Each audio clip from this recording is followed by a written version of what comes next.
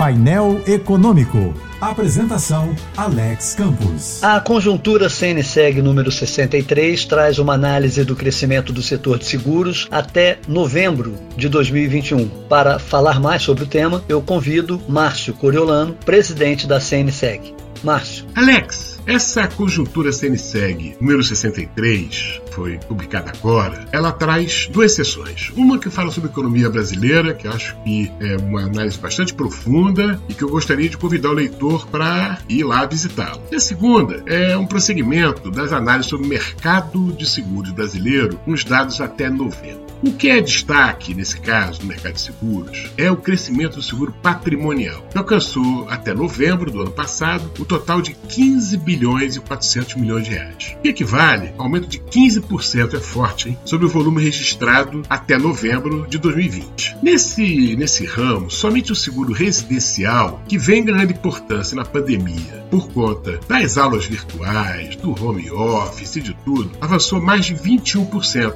mais do que a média do seguro patrimonial, arrecadando 357 milhões de reais. Outro fato importante desses ramos de seguros é o crescimento do seguro viagem. Com o avanço da vacinação no Brasil e a nova reabertura de fronteiras, aumentou consideravelmente o número de viajantes no país e para fora do país. E isso, é claro, reflete diretamente no segmento de seguro de viagem, que em novembro cresceu mais de 4 vezes sobre o mesmo mês do ano passado. Mas é claro, a gente sabe disso, é bom ter cuidado, que apesar do fôlego apontado pelos dados, o setor de viagens, assim como a mobilidade, já tem muita cautela em relação ao avanço da Ômicron no Brasil e no mundo, por conta do possível surgimento de outras variantes do vírus. Vamos ficar de olho. Obrigado, Márcio. Para saber mais sobre a Conjuntura CNseg 63, acesse cnseg.org.br.